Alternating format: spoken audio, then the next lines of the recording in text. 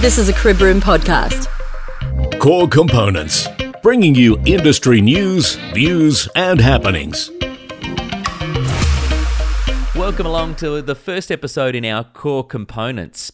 Now, Core Components is a bit more on industry news and events and what's happening, and we're taking a bit of a microscopic look at what's going on in the trucking industry at the moment. COVID-19 has had a huge impact on what's on our shelves, but it's those who are behind the big wheel who keep things turning and keep our country on the move. They're keeping the supermarket shelves stocked, they're keeping the fuel in the bowsers, they're keeping, I suppose, a whole range of medical opportunities available to small and isolated communities all the way through to our big centres. Cam Dumesny is the CEO with Western Roads Federation. He joins us on the podcast. Cam, thanks very much for taking some time from your busy schedule to catch up with us. Thanks very much, Glenn. Now, just tell us first of all about Western Roads Federation. So Western Roads Federation grew out of the old WA Transport Association, which is about 110 years old. It had had a couple of little financial hiccups towards its end. So it was reborn as Western Roads Federation.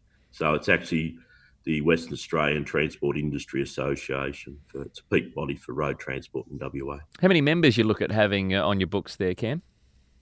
So we represent predominantly the mid to large members of road transport, but we also have a number of associate members in the small and owner-driver category. In total, Western Australia has about 30,000 people employed in road transport and logistics in the state, and that's divided around about 7,000 companies down to owner-driver level. Tell us about how your members are tackling the situation we find ourselves in with COVID-19 at the moment. Look, in terms of their attitude, fantastic. If we just break it by segment, so let's look at the retail segment. Yep. Our major supply routes, which we pull about 60% of our food from across the paddock, the Nullarbor. Our supply lines there, which is, we pull a lot of it by road, have just been outstanding. They've held up really well. It's been a stretch for them, but they've held up the supply through to the state. Yes, we've had some hiccups, but we'll deal with those. In terms of our retail distribution, that has obviously been trying to respond to a panic demand situation where we were actually trying to feed a population of around 6 million people in Western Australia based on demand when we've actually only got 2 million. Mm-hmm. So they've really worked long and hard hours and, they've been stretched, but they've done a fantastic job. In terms of other sectors of the transport industry, the container transport has really been disrupted badly by the shutdown effectively of China's supply lines. We are starting to see some pickup there, but it's early days and there is some concern about how long China will sustain being open. In terms of other sectors of the industry, our mining industry, there's some mining camps are remaining open, but that's changing, and certainly the mining transport operators are continuing, but there is some uncertainty in that area. If we go around town, our couriers and others, there's going to be an increasing workload for them as we move more to self-isolation and other sectors, other sort of periods of isolation. And they're certainly going to become a lot busier. And when we bring all that back to it, we have got look at how we start to protect our drivers so that they continue to do their job, but their health and welfare is protected. So there's a lot going on. It's a moving feast every day. And when you start with your plans at 6:30 or 6 o'clock in the morning, it's totally different by about midday because things have changed. Have you been able to speak to the state government? And I know we'll get to borders closing shortly, but have you been speaking to them about some of the restrictions that they've placed on your industry previously, about lifting some of those restrictions? For instance, some of the supermarkets in the metro area, they don't have the opportunity to get into their particular loading docks during a certain time. State government, have they looked at relaxing some of those bits of red tape that are around your industry? Yeah, so red tape is something that just totally surrounds the transport industry. We've been relatively lucky in Western Australia in that we have been able to work with local government, and they're now removing all curfews that relate to protection of community amenity. In other words, I don't like noise at that hour of the day. Can you stop it? Those sort of complaints are being overridden in terms of prioritising the supply of products to the supermarket, and equally the extraction of waste, because that is part of a hygiene standard. So we've been very lucky there.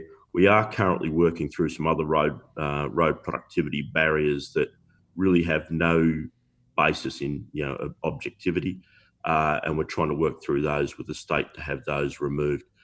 In terms of engagement with the state government, we have a hot room with myself, representatives from the airline, shipping and rail sectors. We have a direct hotline straight through to the state government. We're speaking to them probably several times a day and getting these things addressed. What about, I suppose we're at a different sort of time of the year being autumn, but generally there's always going to be a lot of produce on the roads as well, and trying to supply that through. How are the supply chains going through to supermarkets at the moment? Look, they're holding up fairly well. We're just in a little bit of a quiet period at the moment. However, I had meetings yesterday with the food security groups, and that's those people trying to feed our community who are under stress already before we came into this COVID period, how we're going to provide food security to them. Certainly, we still run the risk of cyclones in the north, potentially cutting our lines. And so what are we going to do to make sure we've got pre-positioned food and medical supplies for them should they be cut? So at the moment, things are pretty good. The weather's holding. That's a bit of a blessing. Do you have a lot of those smaller operators who are part of your membership base as well, Cam? I know you spoke that you've got a lot of larger sort of companies, but are there any of the individuals who are probably look to you for a bit of support? Look, I provide that support to them free of charge anyway. So yesterday I had an owner-driver ringing me at about 5 o'clock in the morning coming out of Sydney, wasn't sure if the borders were open. So managed to fix that issue up for him. I had another one yesterday midway through South Australia heading to Victoria wanting to know whether or not he'd be able to get back. So look, we do that all the time. My phone runs 7 days a week. I don't cut it off for anybody. If they've got a problem and they're in the industry, I'll look after them. Let's get to the closure of the borders, because South Australia and Northern Territory did it first and then WA. I did find that a little bit interesting because you needed to get through South Australia and Northern Territory to get to WA. But regardless, the fact is the borders are closed to holiday travel, non-essential travel. Thankfully, though, the trucking industry, logistics, that's all been classed as essential services. And how much of a relief is it for you to be able to have your members to still be able to travel interstate, to pick up runs, to continue their business? Oh, it's critical. So there was a barrage of phone calls pretty much all day Sunday, late into the night. The wording came out of from the original communication by the federal government that it was going to be open to essential freight. We managed to successfully argue with the other state associations, Northern Territory, Queensland primarily, that all freight is essential. So I know it sounds a bit of semantics, but it was critical to have all freight classed as essential. So we can't have border checks going on, looking at general freight going, is that critical or is that not critical? So one member was bringing back, small operator was bringing back cleaning equipment for the dairy industry.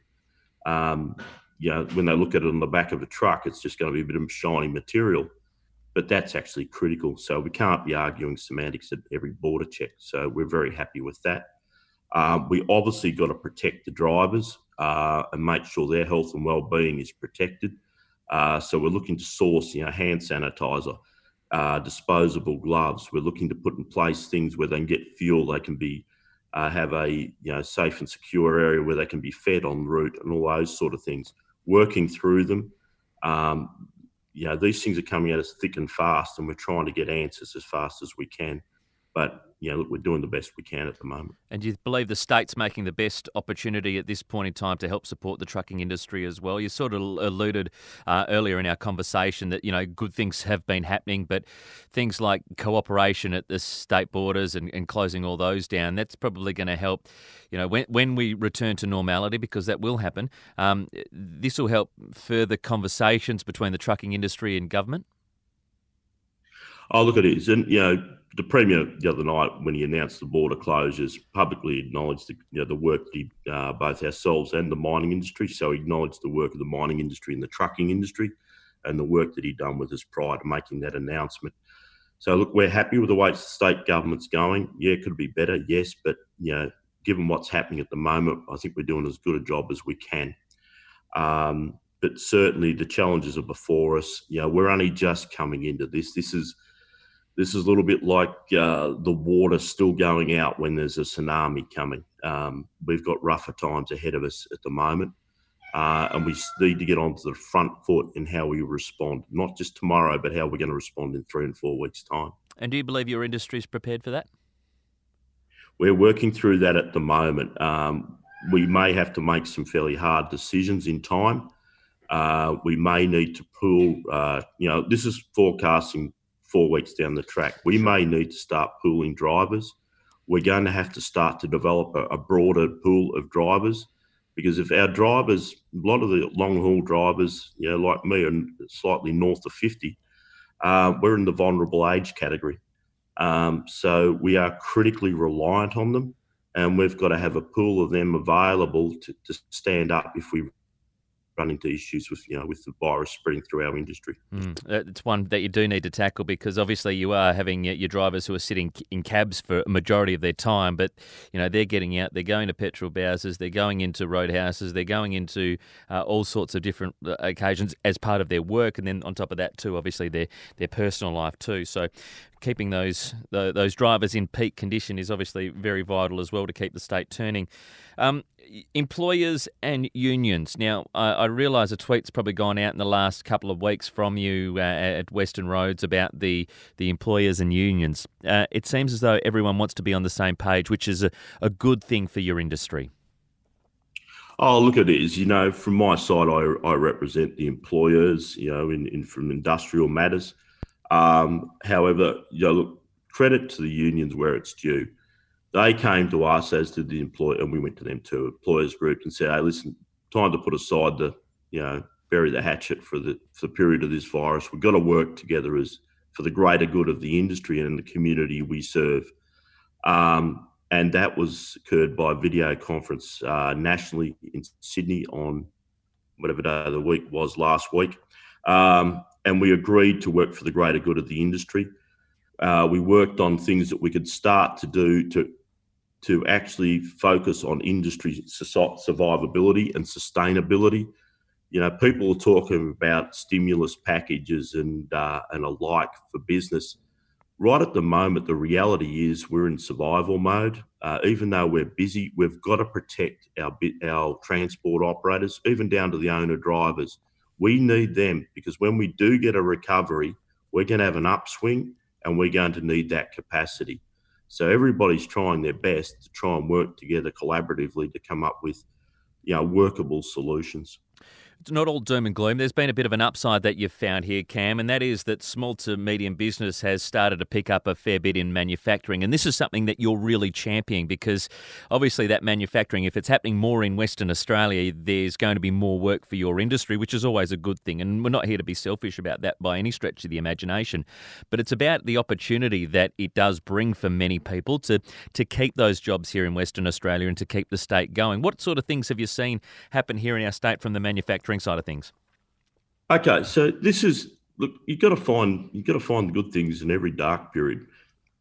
We are arguing that we should be starting to, like the British have done, they've converted their gin distilleries to producing hand sanitizer.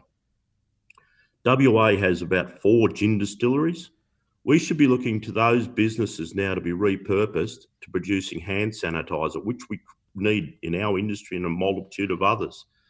So instead of laying people off and standing them down, let's repurpose them and start, doing something constructive. We can't rely on China for a supply. And I'll stress this message repeatedly. If people think China is up and running and there'll be no more problems, they're dreaming. We need to be looking very much at becoming self-sufficient and trying to identify those things that are critical to us, finding local businesses that can actually start manufacturing those, so we can be solely reliant on WA for our own provision of critical items. And I wrote last night to the Chamber of Commerce and Industry, and I've asked them to take that lead, because they're better placed than what I am. They should be working with the state government, identifying where we have critical shortages, and then finding their members who are capable of being repurposed to meet that shortfall. And I think that's something we should really be pushing. What other positives can you perhaps bring out of this as well, Cam? I mean, keeping a lot of people in jobs is obviously the vital thing, but I suppose the rallying of your industry behind, and I go back to supermarkets because that's probably where we've seen most of the panic buying happening, but there's been probably panic buying happening further up the chain as well if we want to think more broadly on it. But the ability for your industry to react to that at loads that would be exceeding Christmas demand easily and probably setting new records within your industry, it must be pretty humbling. Oh, look, yeah, I think one thing that's come out of this is, we've always had those signs on the back of trucks which says, without trucks, Australia stops. Well, people are proving it now. And, I think people finally realise the value of truckies. We had a campaign going about social licence, that we've had issues in some of the cities trying to keep our supply routes open. And now people are realising that, geez, we actually need transport. We need the truckies. And so we've actually done, the industry and the drivers and the transport companies have really picked up their standing in the local community and in the state government as a whole. And that's a positive. And it's about time they won some respect because they've earned it. Cam, it's been great to catch up with you as part of this. I know that you're under, obviously, a lot of times, like everyone else, where stress, where different factors and the changing times just come into play so quickly and so much, almost on an hourly basis, especially for your industry. But we really appreciate your time joining us as the CEO for Western Roads Federation. Great to catch up with you, and love to talk again probably in about a month's time to see some of the reaction. I know you said that we're in for a bit of a tough time, but I'm looking forward to a bit of a catch-up to see how we've gone, particularly from the trucking industry, because really it's those people at truckies, it's the checkout operators, it's the people in the chemists, people who are, doing their everyday jobs who are keeping our country going at the moment. Absolutely. Can I just leave one final point if I could? Sure. We're all doing it tough at the moment, and the industry's doing it tough and everybody's doing it tough. But there's one thing, we said it the other day to the panic buyers, if there's something constructive you want to do, go and check on your neighbours, go and check on the elderly, check on those that are doing it tough, and wave to a truckie every day that's getting the stuff through to you. That's something we should be doing. The Crib Room series of podcasts are produced by Industry Link Media. Subscribe to podcasts via your audio platform and via industrylinkmedia.com. This is a Crib Room podcast.